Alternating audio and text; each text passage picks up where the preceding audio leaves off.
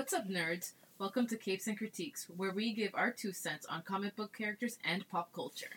This week's episode is pretty self-explanatory. My new host and I will be counting down our favorite parts of fandom in 2019 and letting you all know what we're looking forward to in 2020. Hello, everyone! Happy 2020! Yes, it is indeed 2020. Well into 2020 already. Oh my gosh, I guess you're right. Oh my gosh, but you must be wondering, who the fuck is this other person talking?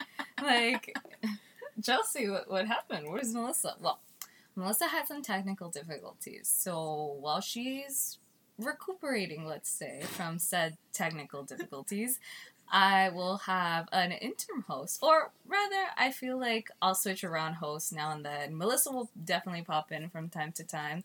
But today we have...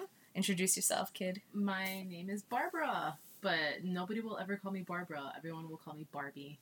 That is correct. She told me in high school, my name is Barbara. And I was like, okay, Barbie. And she's like, I hate being called Barbie. And I was like, okay, Barbie.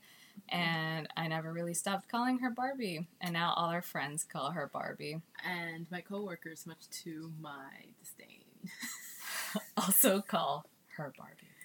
So Feel free to call her by whatever you'd like. Except for Barb. I swear if you call me Barb, I will kill you. Okay, except Barb. But Barb, not Barb because it's ugly. No offense to all the Barbs in the world, but like, love yourself, you know? So, I thought it would be a really good way to get to know our new mini host over here, Barbie, by talking about our favorite things about 2019 as we now start 2020 and a plethora of media is about to rush in and smack us in the face. So, yeah, if you'd like to start over there. Okay. This will be of no surprise to anyone who actually really, really knows me. Which our viewers do not, so please elaborate. I'm telling, like, you, a.k.a. the other person I'm talking to. Okay. This is also in no particular order. This is just, like, off the top of my head, these are the things I wanted to talk about. So I guess number 1 is Kingdom Hearts 3. Ah, yes. A very polarizing topic still in the gaming community. And I say this as someone who knows little to nothing about said gaming community. I just know that a lot of people hated it, and a lot of people liked it, and they're still fighting about it. Like, 9 months later. No, a whole year later. A whole last year later. It came out, I have the date here, January 29th. Oh my gosh, look at her all prepared. I know. More prepared than me. Continue. I know. It came out January 29th, 2019 on PS4 and for some really weird reason, Xbox One. Even though it's been solely a Sony exclusive game, but whatever. And it came out in PC like months later, right? No, it never came out on PC. Oh, no, it never? Okay, No, never mind. never. See, not part of the gaming community. I don't know why I tried to put my 2 cents in that. Continue. Yeah, I'm not going to talk. For the other items on my list, I'm going to give, like, a brief synopsis. There's no point in giving a brief synopsis for Kingdom Hearts. There really isn't. There's no brief synopsis of Kingdom Hearts. There's a boy, he has a giant key that kind of fights things, and things happen. He's trying to find his boyfriend and his girlfriend. He is not trying to find his boyfriend or girlfriend. I mean, fanon-wise, hell yeah. But canon-wise, they're his best friends. Remember friendship. Wow. And there's like too many copies of him or data versions of him. We don't fully understand what is going on. Actually, I do kind of understand, but that's another topic for a completely different day. Yeah, we'll maybe do a podcast of just Kingdom Hearts 3. You know, after this DLC, maybe we'll give us more info, which is dropping January 23rd. Right, so nobody will see or hear from me. Except for my coworkers, because I'm legally obligated to show up at my job. But yeah, so, I don't know, if you want us, we've never done video games, and Barbie's a big video game buff, so if you want to see video game content,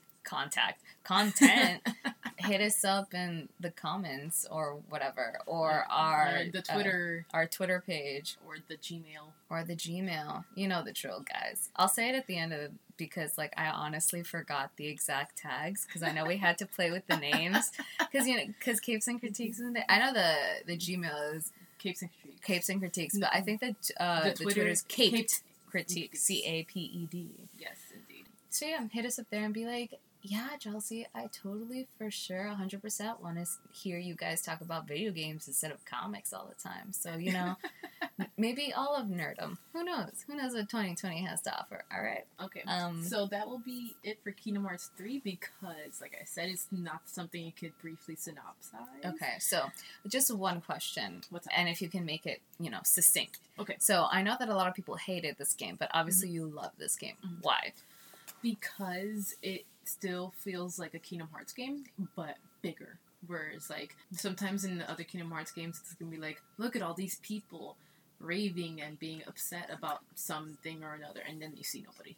There's no NPCs, aka non-playable characters.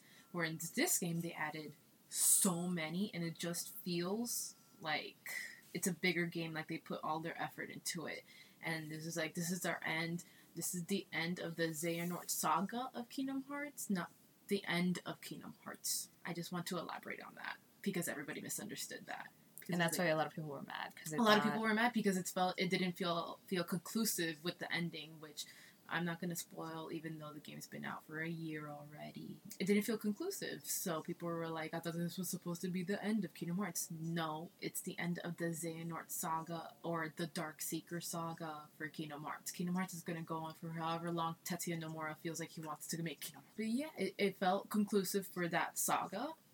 There are still some open questions, which the DLC is supposed to remedy, I guess. We'll find out. And it was tons of fun. It's a very fun game, and at the end of the day, games are supposed to be fun. Well, thank you for your response, Barbie. Hopefully that clears the air for some of these people. So, as per tradition, we'll go back and forth. So now I'll say something that I really appreciated this year. Comic-wise, there were a lot of flops, guys. Let's be real. But I really did enjoy Deceased. And I know this is something that Barbie and I both enjoyed, which was a 6-issue... Yes. like miniseries that came out in obviously last year, and it was written by Tom Taylor-Made. He's the person who wrote Injustice and Injustice 2 and, you know, created that universe, which I also really, really love. So I was really excited when he wrote this story, and it's basically zombie apocalypse spelt with superheroes. I also have this on my list. Oh, hey! Because okay. I really, really like Deceased. Yeah, I also have it written by Tom Taylor, and I think the artists are Trevor Hairsine and James Herron. Yeah, James Herron. Yeah. They tag team, and they both freaking kill it. It was so good. So good, yeah. So again, we don't really spoil anything for you guys, but just know that we both really appreciated the series, and our tastes rarely, if ever, align when it comes to anything. So for both of us to like it, Deceased got the multi-genre monopoly going on here, because it was able to capture multiple audiences that are into different things, into different fandoms and stuff. So I really enjoyed Deceased. I thought it was really dope. And again, you might be like thinking, Chelsea, another zombie apocalypse?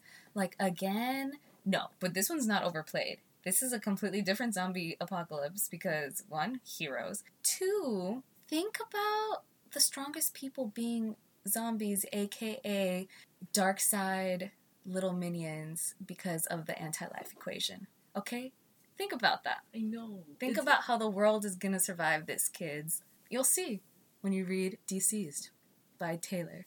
And the least likely people you think are gonna survive are there or die, or either or. It's just like it's not fully expected who's gonna live or die. Yes, it is no one is safe scenario. Like right off the bat, key heroes die first issue. Just like bam, boom, and then they keep going, issue after issue after issue. Like she said, the characters that you expect to be at the center of this and save the world because you know they're the main heroes in the DC universe. No, girl, no one is safe. You don't know what team is going to survive to the end. You don't know what heroes are going to be there to save the day. You don't know how they're going to save the day. It's just, I was like sold on this by you. Because, oh my gosh, look at me. Because I was just like, what the heck is Deceased? And then you're like, so think about, like, you know, zombie apocalypse. And I was like, okay, sold. Because as you gander through the rest of my list, I'm not much of a comic reader. I read some, but not all. But, as soon as you say superheroes, zombie apocalypse, I was just like, sold. because it sounded so cool. Yeah. And it's supposed to be, and it's also like Elseworlds kind of. Yeah, it's not an in main Elseworlds story. continuity, so it's like rules are gone, anything can happen, no matter what. Tom Taylor was just like, you know what, I can do whatever the hell I want. I'm gonna do whatever the hell I want, and he did. He did, and it was amazing. It was so, and so I think good. that's really the freedom and the power of Elseworld stories, because you don't have to. Not that DC really keeps to its own continuity, even in quote unquote continuity, because they don't. They really don't. But Elseworlds give you even more freedom in the sense that you don't even have to worry about that whatsoever. You don't have to keep that in mind, because, like you said, that's why this was so interesting, because anything goes. Like, every issue was a surprise. You had no idea what was going to happen. And that's what made it really fun to read. And also, if you can get a copy of the variants. Oh, the horror variants. They did variants for each issue, where it's like the movie poster for like really famous horror movies, like Nightmare on Elm Street, The Nun, The Conjuring. But like with like DC people. So I think the one with Nightmare on Elm Street is with Poison Ivy. And The Nun is Superman. And the other Nun is Superman. And The Conjuring, I forgot which one The Conjuring was for. But either way, it was cool. Yeah. Oh, yeah, and they did one for It, which was the first issue variant. Oh, yeah. And right now, it's collected in a trade. It's already out on trade paperback. If y'all want to pick that up at your local comic book store, I highly, highly, highly recommend it. Also, it's they have a nice, very, very, very beautiful hardback at Barnes & Noble. I say this because I own it. And it has this really cool cover of Superman, and I'm not a big fan of Superman, but I bought it because it was just like, this is so cool. You should get it. You should read it. Yeah, that's all I really have to say about Deceased, because everything else you can say about Deceased is a spoiler. Yeah, exactly. Like, you literally can't say anything, because everything goes... Just know it goes balls to the wall since chapter 1, and it doesn't take its foot off the accelerator. It just keeps going, and so bomb. And there's actually going to be a second part to it that comes out this year. That is called Unkillables, I believe. Also by Tom Taylor. Yeah, also by Tom Taylor, obviously. Yeah. And it's a separate team that is supposed to be like working within the world, like this apocalypse, and it's led by Red Hood. I know Deathstroke is in it. Huh. And a couple more, like, more anti-villainy people. Not so it's how the anti-villains survive the apocalypse rather than how the heroes survive the apocalypse. Yeah. So I expect anti-heroes and villains and such. So it's kind of like the other side of the coin, and it's called the Unkillables. I'm pretty sure almost everyone on that team specifically has died before, which is why it's called Unkillables. Yeah. So, but anyway, so that looks really cool. A little hesitant because I really don't want to read something with Deathstroke in it. But Red Hood's the leader of that team, so, I'm on the fence about it, and it's Tom Taylor, so he'll still probably make it good, so I'll probably read it. I'm pretty sure it's going to be great. Yeah. So yeah, Deceased. Go check it out. Go, for sure. Oh, the next one on my list. Okay, so I have a little caveat to this list. See, I experienced a lot of things in 2019. Some of them are good, a lot of them are bad. One of these things I wanted to be amazing, aka Star Wars, but we know where that went. So, I experienced things in 2019 that may have not come out in 2019, but I put it on this list anyway because I don't care. Because it made your 2019 better. Exactly. Even if it didn't come out that year. Exactly. And one of those things being Metal Gear Rising Revengeance. Guys, this game is so good. Just to give, the briefest synopsis of it, because the plot of this game really doesn't matter. Because you hear the plot, and you're going to be like, this is actually pretty serious. We play the game. What? Where did the plot go? I understand nothing. The plot is introduced in, the first 5 minutes, and then they throw it away into the garbage with weird booty shots. Okay, so it's see, the thing is, Metal Gear has a very long and convoluted plot line, and then there is Metal Gear Rising Revengeance, where it is technically kind of in the Metal Gear continuity, but not really. Because you don't have to know a lot about Metal Gear in order to play Rising Revengeance, thankfully. So there's this corporation called the Patriots, and they are a shadow organization, but they were destroyed by the private military company, aka PMC. And the PMC want to create superhuman soldiers, i.e., like our main character named Raiden, who's just basically a cyborg, a human cyborg. And Raiden works for this place called Maverick Security Consulting. These are all very complicated words, but they all mean nothing but, like... Yeah, I'm already lost, but continue. Humor me.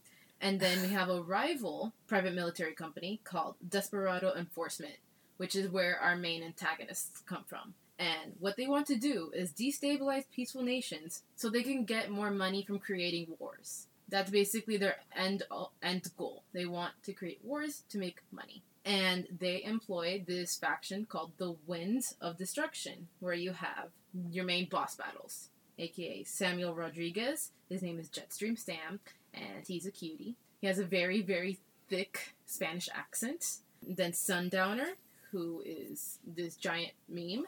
If you know anything about video games, Metal Gear Rising: Revengeance, him will be coming up very often.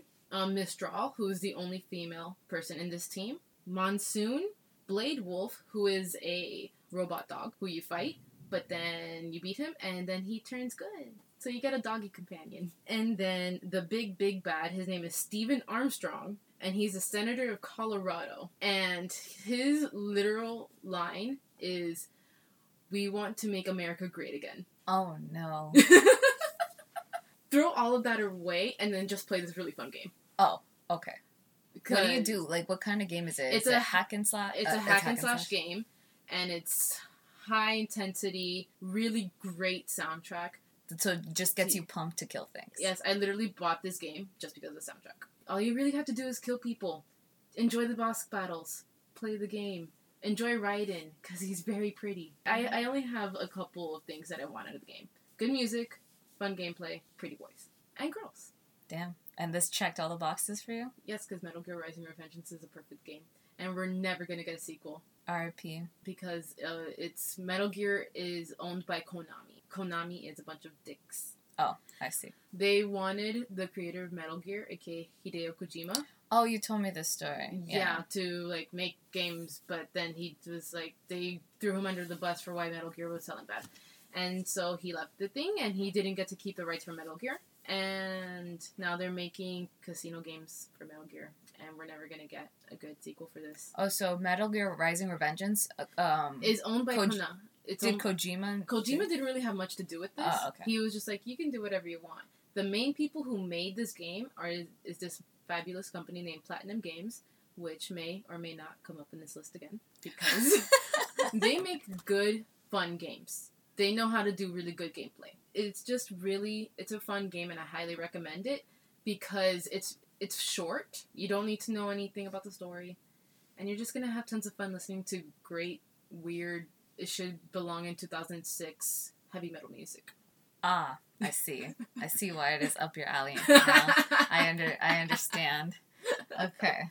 Well, moving on. I have no commentary to this. Because Metal Gear Rising: Revengeance is weird, but it's fun. All right. A theme here. Fun. Because we need more of that. We do. Like you said, the Star Wars trilogy didn't give us that, so you gotta find fun in other places, like in Adventures of the Super Sons. I didn't know you were gonna talk about this. Well, which was on my list, obviously. So all y'all should know by now that I'm a big fan of the Super Sons. So a surprise to literally no one that one of my, I guess, best things that I read or experienced or whatever this year was Adventures of the Super Sons, written by, of course, Peter J. Tomasi, and art by Carlo Barberi. He's actually... Barberi, yes, he's really good. I mean, I do miss George Jimenez, because he did a lot of the original, I guess, just Super Sons. It was titled Super Sons, those 12 issues. He did a lot of that. But Carlo was on it as well, and I think his art really fits them, too. So I didn't really mind the change, and also, like, he did a really good job. So it was still obviously a lot of fun because it's Super Sons. Still bummed that this is like all we're probably going to get from them. I don't want to say in forever, but in a really long time. Yeah, because Yeah, And so yeah. continuity update, because DC hates me as always and is trying to steal everything I love. Super Sons isn't going to be a thing anymore because in Bendis' new Superman run, he aged up John. Mhm. So instead of being 10, he's 17 now. And in addition to that, he is now part of the relaunch of the Legion of Superheroes. On top of being aged up in the present, he actually got transported to the future. So now he's not part of this timeline any longer. So there's no way that him and Damian can keep teaming up. And on top of that, Damian's off murdering people in Teen Titans, so we don't really know what's happening there either. So Adventures of the Super Sons was just kind of like that little nugget of like, damn, I'm really not going to have them together ever again. And that made me really sad. But I was glad to at least have that. And Adventures was not as good as Super Sons, but it's always hard to like recapture that same magic of like you reading Super Sons for the first time. But it was still a really fun read, and I still really looked forward to it whenever it came out. So obviously Damian and John, the sons of Superman and Batman, teaming up as we had in the Super Sons run. But now they're facing their own, like, mini Legion of Doom. So there's, like, a mini Lex Luthor, like a mini villains. And so it's, like, their mini Legion of Doom, the kind of, like, thing that they have to face. So, real cute. But it's set in space. Because they get captured by the mini Legion. Because Evil Lex wants to experiment on John. I was gonna say mini John, but John is a mini Superman. So yeah, so following in actual Lex's footsteps, like let's mess with the Man of Steel, right? Instead, the Boy of Steel. So that's the premise of it. So like that's issue 1. Whatever, they get kidnapped. So then it's their adventure through space, parallel universes, and finding their way back home, basically. So it's just fun and quirky, and as Super Sense always is, real cute, and as you said, fun. It was just a fun read. And again, sad that we won't get to see him again, but at least that little highlight in 2019, I got them for another 12 issues.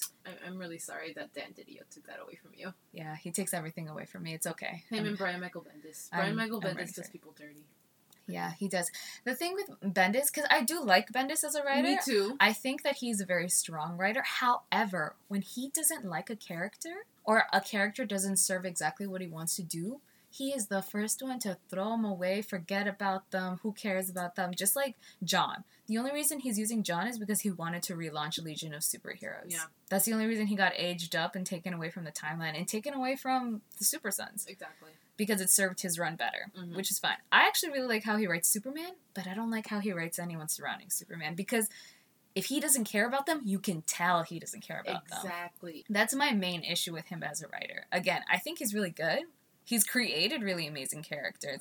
He's created really amazing stories, but at the same time, he, like any other author, everyone has their faults. No one's perfect. But what I particularly don't like about his writing is that you can tell when he doesn't like who he's writing, or he doesn't care about who he's writing. He also sucks at writing team-ups. He also sucks at writing team-ups. You're absolutely right. Because he likes to have a focal character, and then everyone else doesn't He's matter. really good at creating a new character, giving them rich backstory, and then expanding on that. And then eventually it fizzles out, aka with Miles. Miles' Ultimate Spider-Man run eventually fizzled out, and then they had to introduce him into the 616 and blah, blah, blah. And we all know who that one, Yeah. And then Jessica Jones, which didn't fizzle out because he knew when to end it. And then we have things that I really wanted to look forward to, like Dark Avengers, but we know how that one is. Yeah, like team-ups. Like, I didn't like his X-Men run either. Yeah, a lot of people don't like his team-ups. Yeah. Because, like you said, I think he's just really good at focusing on one character and really fleshing out that one character. But then when it comes to balancing that character with other characters, it's a lot harder for him. And I completely agree, because again, I really like his Superman, but I don't like how he wrote Lois. I don't like how he wrote John. It is what it is, what it is. We don't control things. We can only enjoy what we can, which is why I'm saying R.I.P. Adventures of the Super Sons. But I 100% enjoyed it while it lasts, and I will miss Peter J. Tomasi on Superman and the Super Fam in any capacity. So isn't he doing Detective Comics now? He is on Tech. He is on Tech Comics right now. Yeah. So, but that's why I said I'll miss him on the Superman side of things. I guess because he's not doing that anymore. That's true. But anyway, so moving on. What's your next one? So this is another one that did not come out in 2019. Oh my god, okay. It's a game called Nier Automata. Oh, I'm actually really surprised Nier made it on your list. I didn't expect to like this game as much as I did. It is... Well, our friend Coco would very much disagree. Well, she does not know what games are. Hey, you hear that, Coco? If you listen in, she's calling you out here, kid. We'll probably have Coco on for one of these episodes, so you can meet her, and then they could bash each other. And then you can be like, why does she sound like that? And then she has to introduce the story again. Oh my god, no. We're not doing this right now. You know what? This is for the future. This is for not right now. Anyway, yes, Nier Automata came out in 2017. Yeah, it doesn't feel like it came out that long ago. It didn't feel like it did. But yeah, it's I guess it's developed by Platinum Games, team up with Square Enix, director Yoko Taro, music by Keiichi Okabe. I mentioned the music because the music is very, very, very good. They created a specific language for this game. So, like, if you hear some of the vocal tracks, it's going to sound really weird. Be like, this isn't Japanese, this isn't English, this isn't whatever language you want it to be. No, because they made a language for the game. And it's really good music. This is another game where it's going to be very hard to synopsize. Okay. I'm going to give you Okay. what I think Nier Automata is. Do it. I'm so curious. And then you correct me. Okay. Okay. Complete disclaimer. I have no idea what this game is. I only know it through both my friends Barbie and Coco and like through things I've seen online. Uh-huh. So that's my disclaimer. Okay, so Nier Automata. Uh-huh. There's this girl with silver hair uh-huh. and a boy with silver hair. Uh-huh. And they both can't see. They probably can see, but they have eye patches. Weird. Okay. And it's the end of the world. Uh-huh. And they're fighting to stop the end of the world, and you can get like 1 million different endings for said boy and girl, whether good or bad. And the girl's thigh slits really high for no reason. And that's it. That's all I know. Okay, so you're actually not that far off. Go Twitter. So there is the girl with silver hair. Her name is 2B. The boy with silver hair, his name is 9S. And then there's another girl with silver hair, but her hair is longer. And her name is 8-2. It is post-apocalyptic. Oh, hey guys, I was right. What happened is... Are they robots or something? Is that they are androids. Okay, that's why they're like androids, and they're very much aware that they are androids. They have blindfolds that are supposed to be like some visor thingy that helps them see better. Oh, okay. It's probably supposed to be some stupid metaphor. It's just like we're blind to whatever is actually happening. Oh, okay. I was like, they're blind. That's why they have blindfolds. It's like seeing Neji and Hinata and Haruto for the first time. They're blind. Yeah, what happened is that aliens made machines. Machines invaded Earth. Machines killed humankind. Humankind retreated to the moon. And now humankind made the androids that are part of this thing called Yorha to defeat the machines so mankind can come back to Earth. What actually happened is that mankind has been dead. There is just an ever-longing war between machine and android. So they're basically fighting for nothing? They're basically fighting for nothing. And the androids are kept on being told that the machines just want to kill. That's it. But they eventually meet machines that are they're pacifists. They don't want to fight. They just want to live normal lives. Some of the machines even adopt, like, the nuclear family role, mom, dad, 2 kids, machine dog type thing. And there are multiple endings. There are, in fact, 26 endings, one corresponding to each letter of the alphabet. There are only 5 important endings. One you get for completing the story for 2B, one for completing the story for 9S, one for completing the story as 8-2, defeating 9S. I don't care if these are spoilers. This game came out years ago. Like years You hear ago. that, kids? She don't care. No. Spoiler alert, be damned. She's just going in. 8-2 defeating 9S, and then 9S defeating 8-2, but he dies in the process. Those are 4 endings already. And then the 5th ending, each android gets a pod that fights with them, and the pods become kind of sentient, and they're like, we can't let them die like this. And then you have to go through this weird shoot-'em-up thing where you shoot little bullets at the credits. So you'll see, like, developed by Yoko Taro, and you have to defeat him. He's kind of like a boss. And it's actually really hard. So many people die in this. And then they have to start from the beginning. That is so weird. But in the middle of it, you get extra, like, fighters with you. And then you find out these are people that have defeated, that beat the game and beat the shoot 'em up thing, but chose yes to an option. So when you defeat all the credits, you get an option. The option is you have to delete your data to save the other people. So everything you literally did to beat this game, you have to delete it. And then you become like a little fighter thing for the next person playing the game. So you end up losing all your save data in order to save another person. You can choose not to, but then you get a bad end. Come at me, bad ending, because there's no way in hell that I'm deleting all of my saved data. It gets super meta. That is so weird. Yeah, no, one of the endings is 2B eats a fish. Yum. But she dies because she's an android.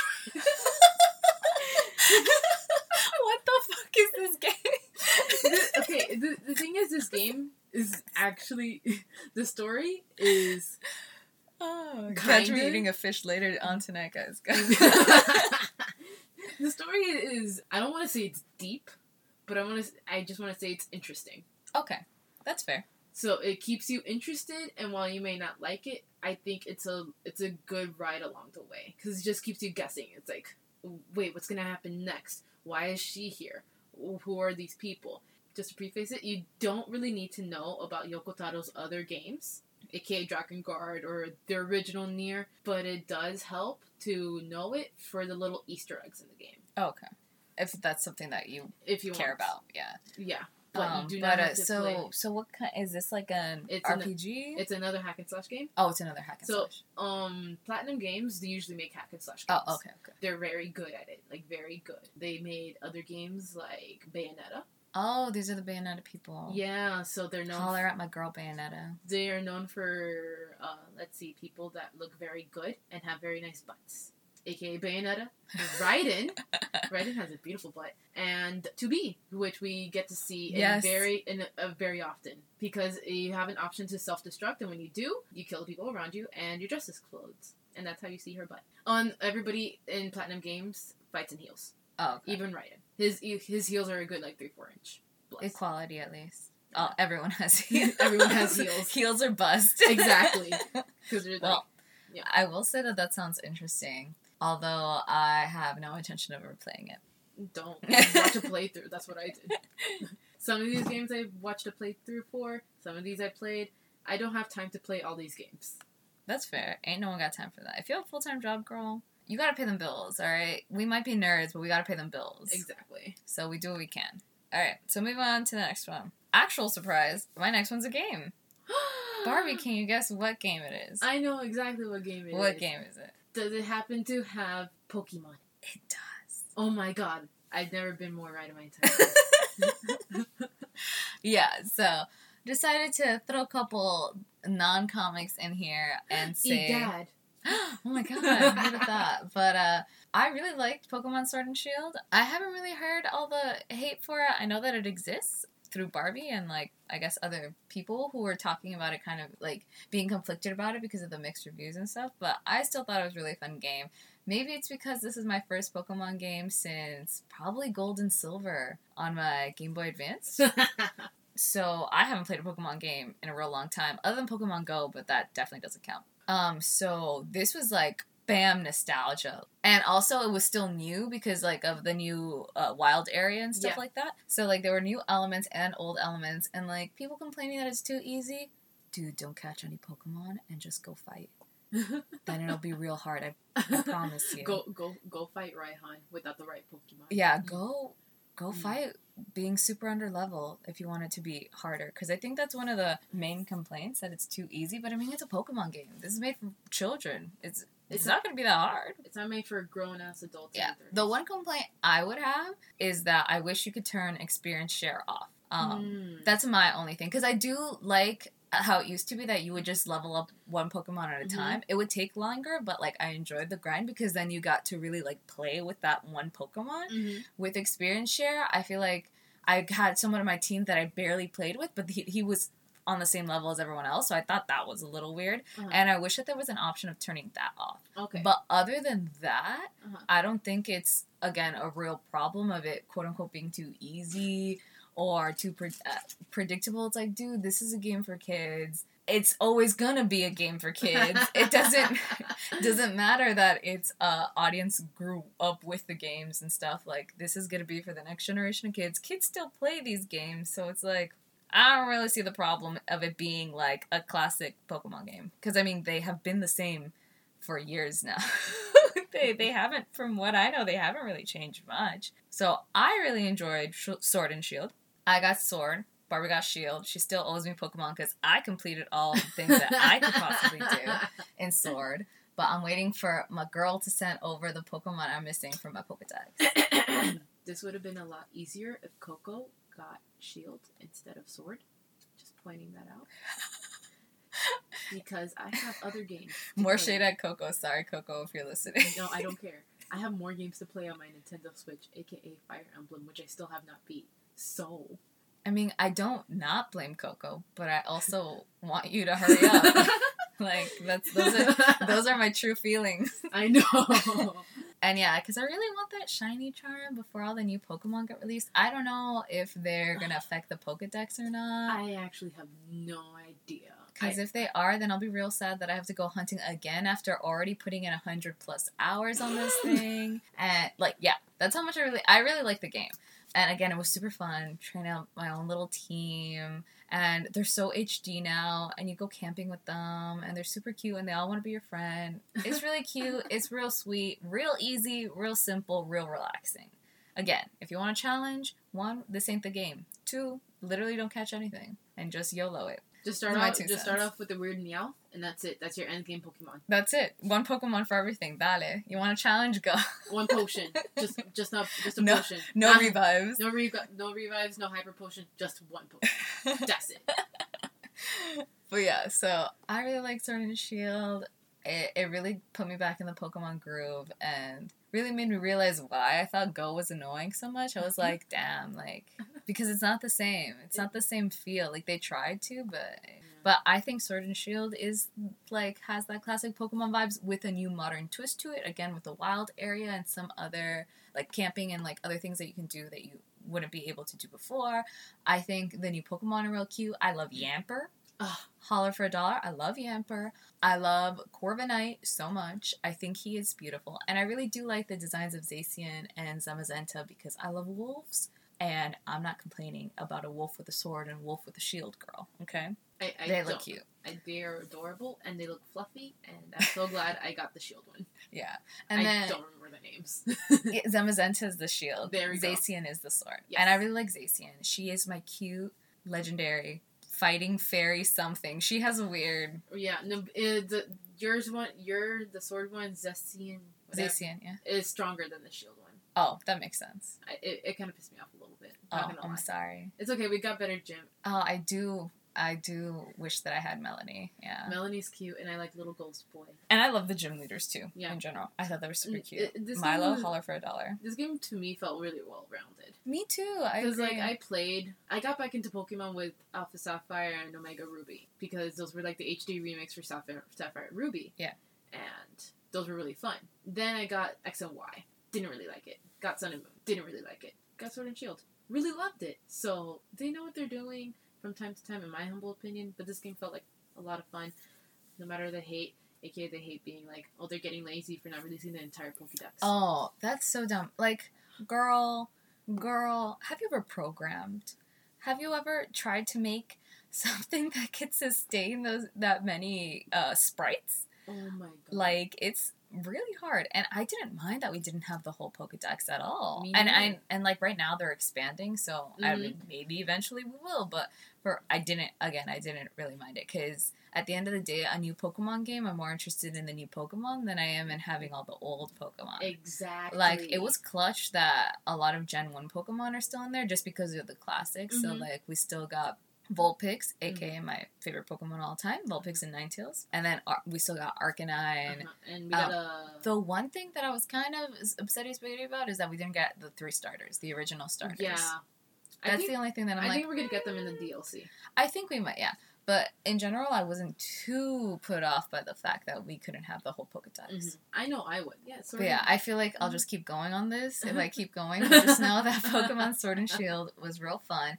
It inspired this non-gamer, aka me, to put 100+ hours into a game. I didn't even do that with the Batman games, guys. She really didn't. And I love Batman. And the Batman games are actually really fun. I still need to play Knight, but I've played all the other ones. And not even Spider-Man. And not even Spider-Man. I finished the story for Spider-Man. Uh-huh. And then I didn't go back and like 100% it or anything. But Pokemon, I was like, balls to the wall, I'm gonna do this. I will find that dumb little ice cube. I will, whatever you want me to do, Pokemon. And some of them are really, really annoying to find. Oh my God. But anyway, I love Sword and Shield. I thought it was real fun. If you're a fan of the Pokemon games, I do definitely recommend it. And Sword or Shield, they're both going to be fun. Don't you worry, child. It was on my honorable mention because they're fun games. Alright, your next one. Okay. Lo and behold, another video game. Oh my god. I will talk about a comic soon, I promise. It just so happened that you talked about Deceased, and Deceased was on my list as well. So, there are some comics on my list, and a movie. But my next thing is a game that some people may know. It's called Resident Evil 2. Very good game. Top 10. Recommend. I'll go a little bit more. It should have won Game of the Year, by the way. But yeah, if you don't know about Resident Evil, it's a survival horror. Follows Leon and Claire. Leon works at Raccoon City Police Department. He just so happened to be in the middle of when which virus is it? There's too many viruses in Resident Evil. Let's just call it it's the T virus. It's the T virus. Okay. When the T virus broke out and took over Raccoon City, he was there. He was like, oh no, I gotta stop this. Then he stops it. And then there's Claire, who's just trying to find her brother, Chris Redfield, aka the protagonist of RE1, who works at Raccoon City Police Department. And she was also caught in the middle. She's like, okay, I stopped it. So she stops it. So you play as both of them or just Leon? Yeah, you play as both of them. There are technically 4 routes. There's Leon A and B, and then there's Claire A and B, depending on who you start on first. Okay. And then you just go... And then you just go through the story, and then... And try not to die. Try not to die. Basically. Because mutated zombie people are gonna come get you, fam. Yes. The only thing I know about this game is that Leon looks absolutely beautiful in HD remastered. That's all I know. He is absolutely gorgeous, and they gave him the most beautiful lips. They are fully hydrated throughout the entire game. I don't know how, but they are. Mine aren't fully hydrated right now, girl, and I'm not running up for my life. Exactly, from freaking Mr. T. AKA very imposing giant nemesis man. He has an actual name. Resident Evil lore is deep and complex, and there's too many games. Watch a video about it. I'm not here for that. I don't fully understand. This podcast would be way too long if we tried to explain any of that. Exactly. It's really good. This is how a remake should be. They should take the elements of what made the original game great, and then fix on the aspects that should be fixed. Like, because it's been a while since that game came out. It came out, like, in the 90s. So, what they did, updated graphics. It's no longer a fixed camera, which means, like, when you enter a room... Oh, you can, like, look around. You can look around now, because we have the technology for that. And it's over-the-shoulder third person, which... in my opinion, works really well for a Resident Evil game. For a horror game, I think. For a horror game, it works very well. I don't think first person is the best for a horror game, even though it's supposed to be more atmospheric, but whatever. So this is how a remaster, remake, HD, whatever you want to call it, should be done. And like I said, it should have won Game of the Year, but Sekiro won, but whatever.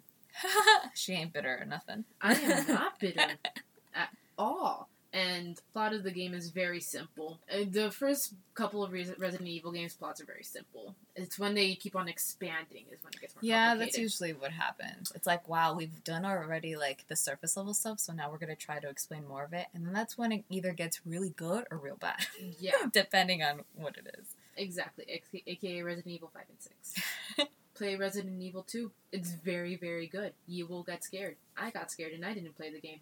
I just watched a playthrough. Because I'm a scaredy cat. You're a chicken wing, I know. I am a chicken wing.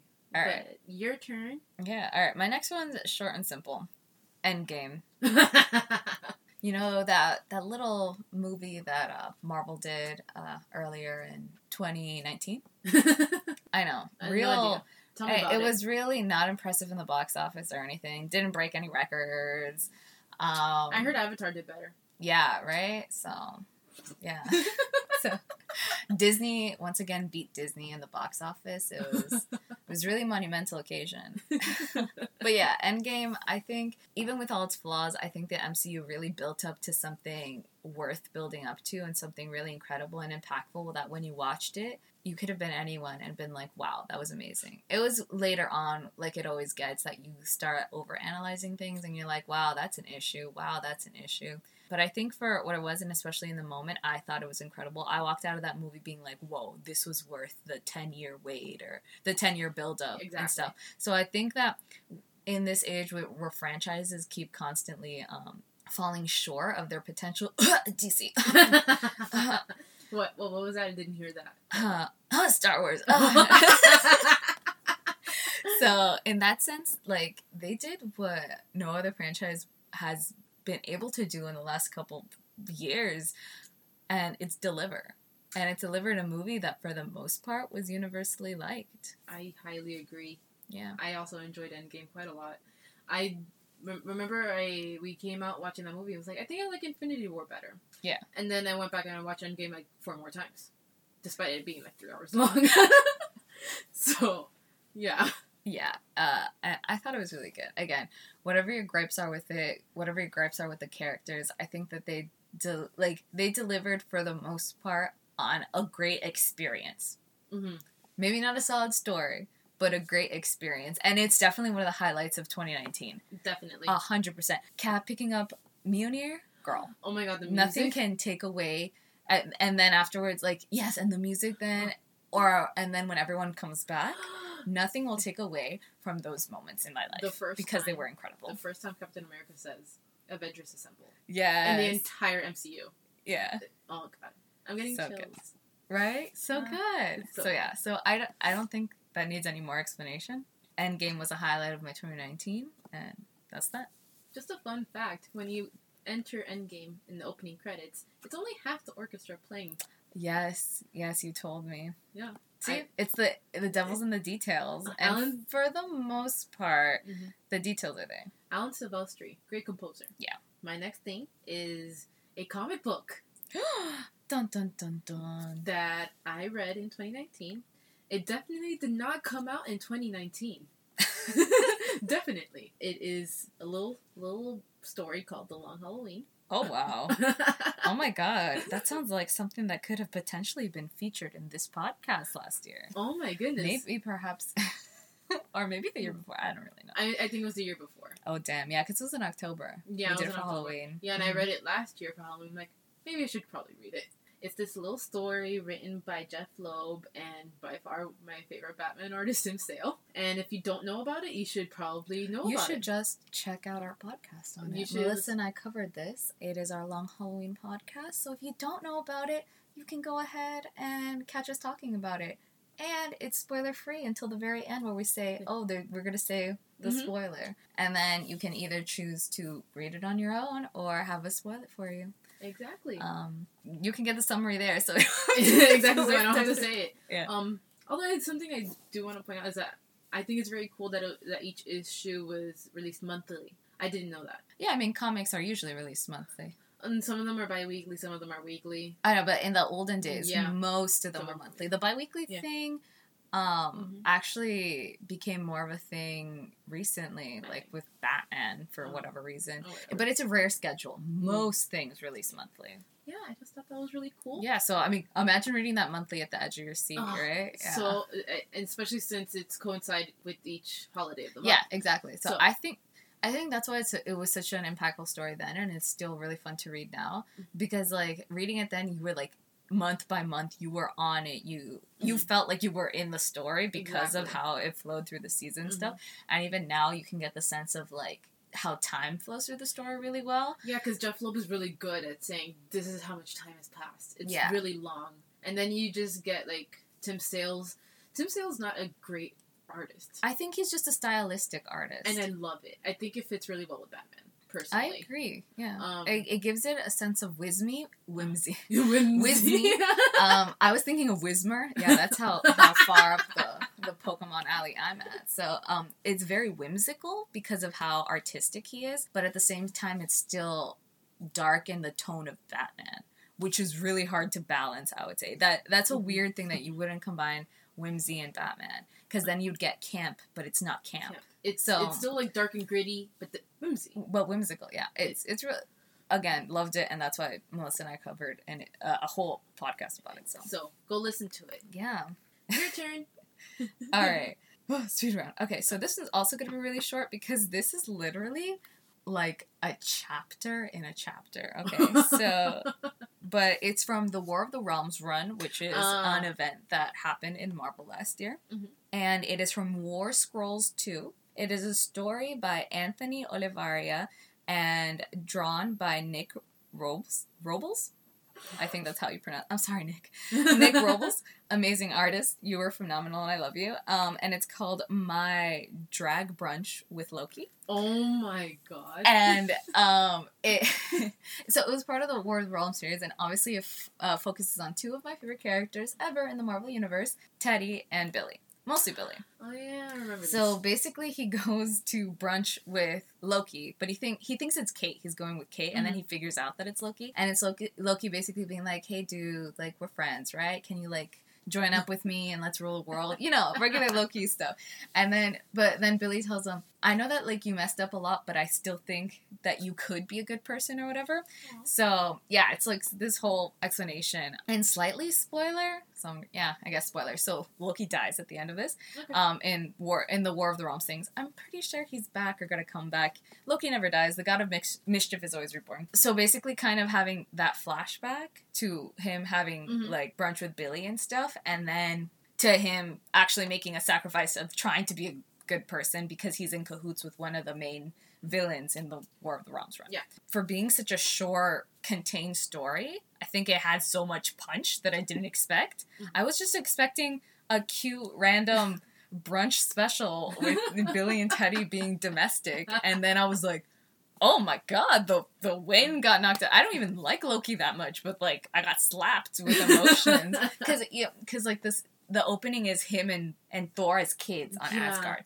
So, and then it ends with them. And I was like, yo, what the heck, Anthony? How did you make such a, like, concise little story that, like, hurt but was still really good? So, that short comic story in War Scrolls 2 really, really impressed me in 2019. So, y'all can check that out if you'd like. And listeners, Chelsea is tearing up as she said this. Yeah, because I'm remembering it now and I'm like, damn.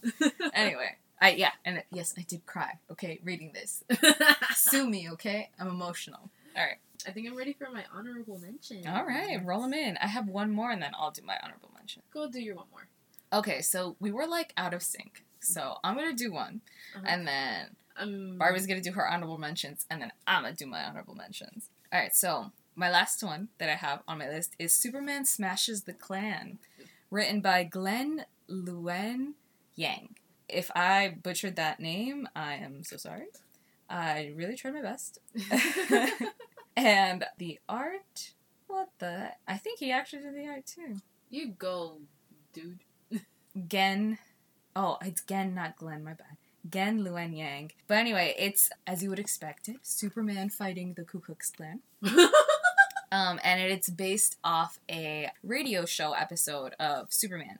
So, the reason Superman got super popular outside of the comics is because they had a radio show for Superman.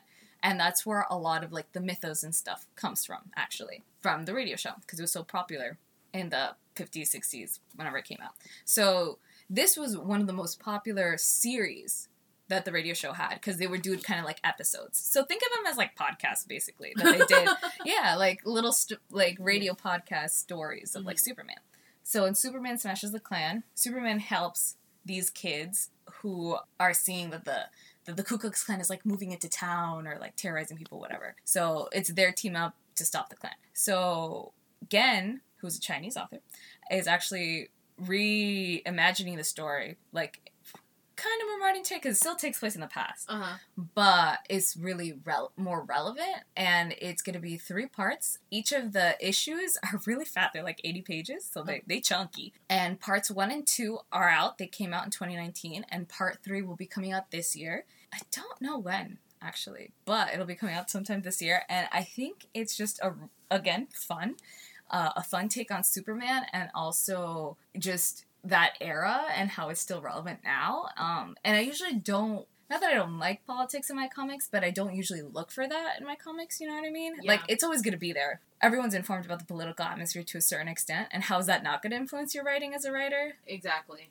So I get it, but I'm usually not as attracted to those kinds of things, like, unless I'm in the mood for it. Mm-hmm. But with Superman Smashes the Klan, I think you get a lot of the whimsy and heroism of Superman, and also, like, a really clear-cut definition on, like, the issues now and, like, discrimination and just, like, everything.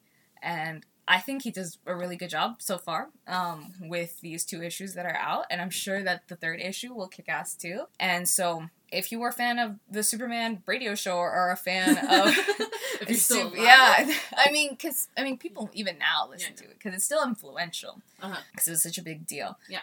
So, if you like that kind of thing and want a new reimagining of it, I would definitely recommend this. And also, I'd recommend this if you want to see Superman being real cute with kids. And also, kicking the KKK's ass. So, I think it's a win-win situation here. And so, 10/10 recommend.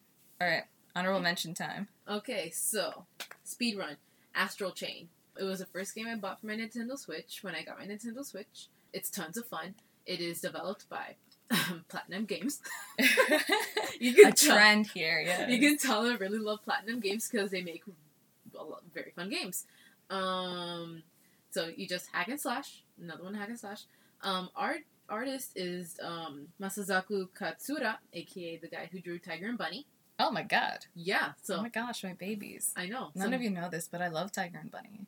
It's such a, like my backstory or whatever. You're getting a glimpse into my past. Chelsea's origin story. She used to be a weeaboo. But yeah, it's tons of fun. I highly recommend it. And much like every other Platinum game, it has great music. Oh my god. The music. The soundtrack. If that's the thing you care about, then, like, all of Barbie's recommendations are probably good. Should be on your list, because that's, like, almost number 1 always for her. The soundtrack. I don't even pay attention, dude. I just bop or I don't. That's it. Exactly. Because I want to say, like, 30% of my iPod, Spotify, whatever library is video game soundtracks, because video game soundtracks can be good. Let's see, there's Astral Chain, and then we have one of my favorite movies that came out this year is Shazam. Oh my god, I did a podcast on it. You guys did do a podcast on it. Oh my gosh, I'm gonna just randomly put that in there too, in my honorable mentions. Shazam. Shazam was so good. If the opening credit didn't exist, if the opening scene didn't exist, it'd be a perfect movie. Continue. I love the opening scene. Oh, well, I didn't. Continue. I know, sidebar. But I think the opening scene is too juxtaposed with the tone of the rest of the movie. I think it's too much of a disconnect. Yeah. Too much of a disconnect. I don't know. I didn't mind him being evil. I don't care about that. Obviously, he's the bad guy. Whatever. Yeah. But I think that randomly seeing his dad get brained on the floor and, like, him get thrown... Like, I thought it was way too much. I'm like, what the... And it just threw me off. Got it. Continue. But yes, Shazam, very good. Nobody was expecting Shazam to be as good as it was. Mm-mm. I wish it was even more successful than it was. It should have been more successful than Captain Marvel in my non-biased but correct opinion. I completely agree. It was just more fun. It was tons of more fun. It was more fun. The story was better. And Zachary Levi... Okay, I don't want to go into this entire thing where Brie Larson wasn't likable and Zachary Levi was more likable, but Zachary Levi was more likable. It's not that. And this is coming from 2 girls. Yeah, so it's nothing to do with that. But I think it's also we just have a predisposition to not like Captain Marvel. I mean, yes, and also what a friend of ours said, like, she didn't struggle to get anything. She really didn't. She was literally handed powers, and she had powers. There was no progression or whatever you want to call it to get to where she was. Yeah, exactly. Not much happened. Like, for how cool it was, not much happened for her as a character, should I say. Exactly. Where a lot happened for Billy Batson as a character. Yeah, he was also, like, handed powers by a wizard, whatever. But he got his ass kicked, and without his family, he would have lost. So many times. So, and we got a cool training montage. So yeah, Shazam.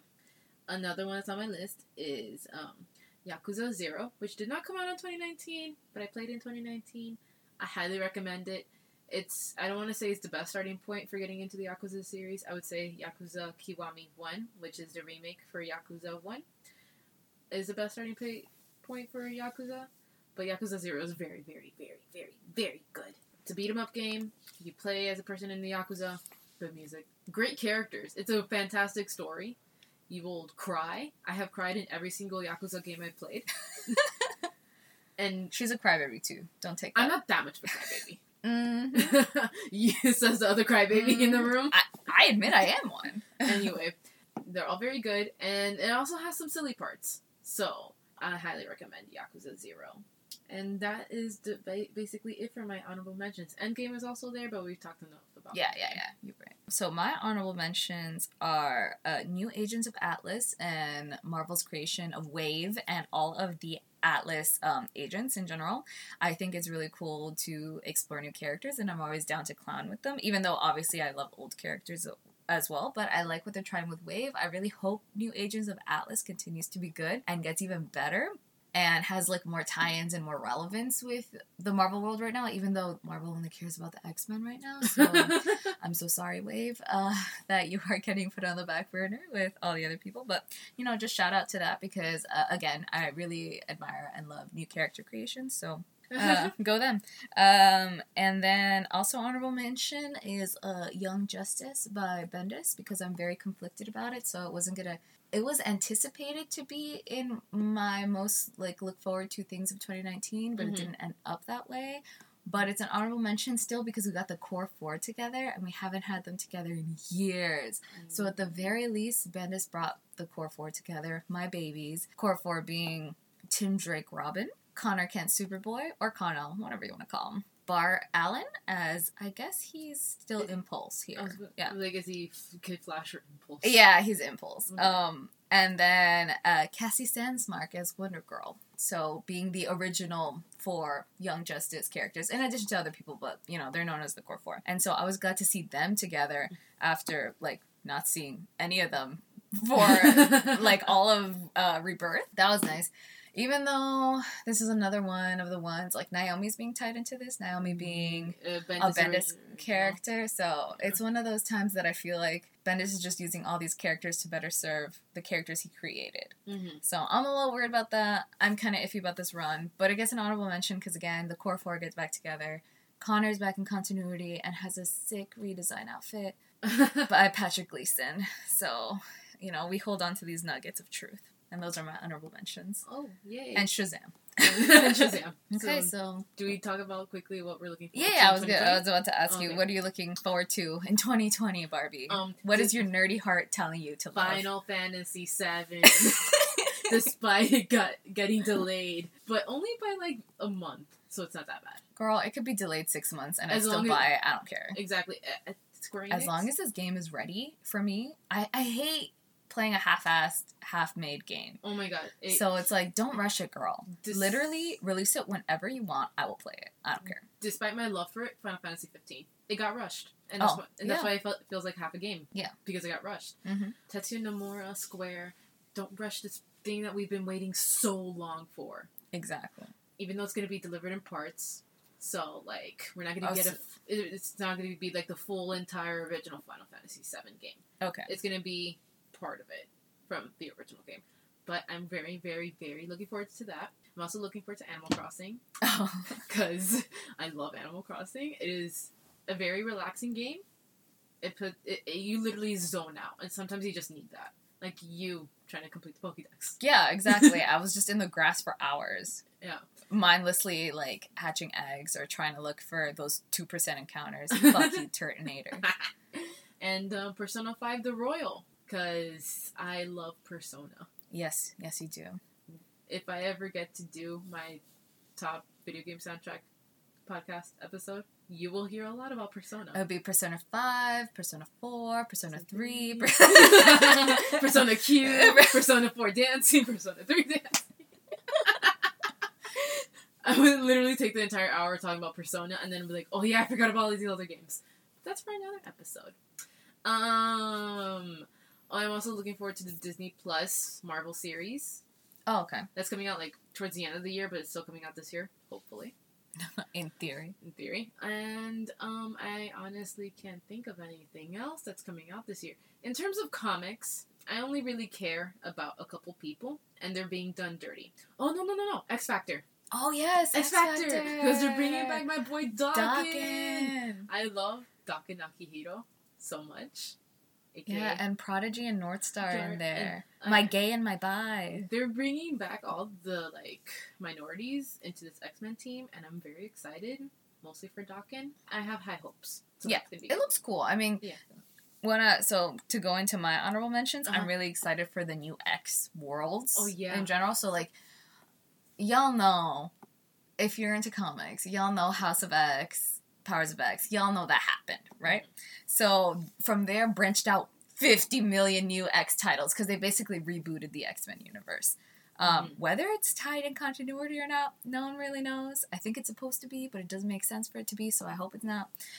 So I'm excited for the X world and getting more into that, just because I haven't really had time to. So we'll definitely explore that here later in the year on this podcast when we're, have the time, when we've read everything and we're ready to talk about it. But I'm really excited for the continuation of all the X books. Hopefully they don't come out with too many more. I feel like they're going to saturate the market too much, because it's already kind of on the border, because they have like 4 things, and now they're going to have an X Factor, and I think they're going to spin off other things probably. But in general, I'm excited to see the new take that they have for X-Men. Other than that, I'm also excited for Empire, which is another Marvel event happening. Mm-hmm. So catch me switching teams over here from DC to Marvel, because Marvel has more interesting things right now. And also, hello, Theodore Altman as the Emperor of the universe or whatever. I mean, he is a prince, so that kind of makes sense. But I'm interested for Empire because, again, it has one of my favorite Marvel characters, Teddy Altman, Theodore Altman, Hulkling, Prince. I actually don't know his alien name. I do know it. I just forgot it because it's ugly. Yeah, so excited to see how he is going to be like the centerpiece of this event, because he's my bae, and I hope they don't do him dirty like they've do a lot of people dirty. So excited for Empire in that sense. Also, the Black Widow movie. Oh, yeah. I didn't expect to really like the trailer, because I think that it's too late for a Black Widow movie. I feel like a Black Widow movie should have happened years ago, So this feels kind of like a weird token. Like, it doesn't feel genuine, whatever. But it looks cool, so I'm still excited about it. David Harbour as the Red Guardian. Like, it seems like at the end of the day, it's still going to be a fun movie, and your girl loves fun movies. I like fun games. You like fun movies. Oh my god, I hate when movies take themselves too seriously. I'm like, girl, no. If I wanted to be taken seriously, I want to be watching a movie. I want entertainment. This isn't entertaining. But anyway, looks good. Hope it's good.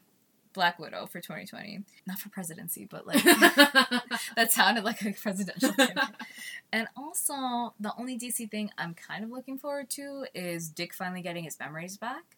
Oh, yeah. That looks to be happening this year, coming from Dan Jurgens' Nightwing Annual 2 or 3. No, Nightwing Annual 2. And also the most recent issue 38 with amazing art by Travis Moore, who I love. I think he's my favorite artist when it comes to drawing Dick Grayson. Like, I think he draws him beautiful. I'm like, oh my god. I think Travis Moore draws anyone beautiful, though. Let's be real. I love him as an artist. So I'm glad that DC is going to be using him for the next couple Nightwing issues, or at least for some of the covers that are coming up. And it looks like we're going to get Dick Grayson back, and we're going to dump that whole Rick Grayson nonsense. But who knows? Who knows? But if they do, that's what I'd be looking forward to. Yeah, that's all I got. So I hope that you learned more about your new host, Barbie, and that you had a fairly decent 2019, but have more things to look forward to in 2020. And you know what? Best of luck to literally all of us in this new year, because us little nerds and us little people of the world, we need it. We really do. And we really deserve Star Wars to be better. Oh my god, we do. But we have The Mandalorian, so. Oh, we do? Oh, that's sort of it. I can't believe that wasn't on either of our lists. We're shameful. We're gonna just throw in The Mandalorian in there. It's on both of our lists. Don't question it. We both loved it. It was good. It was the best Star Wars thing I have ever watched, considering I don't even like Star Wars, but I love The Mandalorian. And that's saying a lot. I was like, Star Wars, who cares? It's all weird. But The Mandalorian, Baby Yoda, girl, so good. 10/10 recommend. The best thing Star Wars has given us as of recently at all. Yes. And you, more than anyone, know my hesitancy about The Mandalorian. Yes. And I loved it. Yes, because she does not like Boba Fett. And she's like, this is just coming out because everyone loves Boba Fett.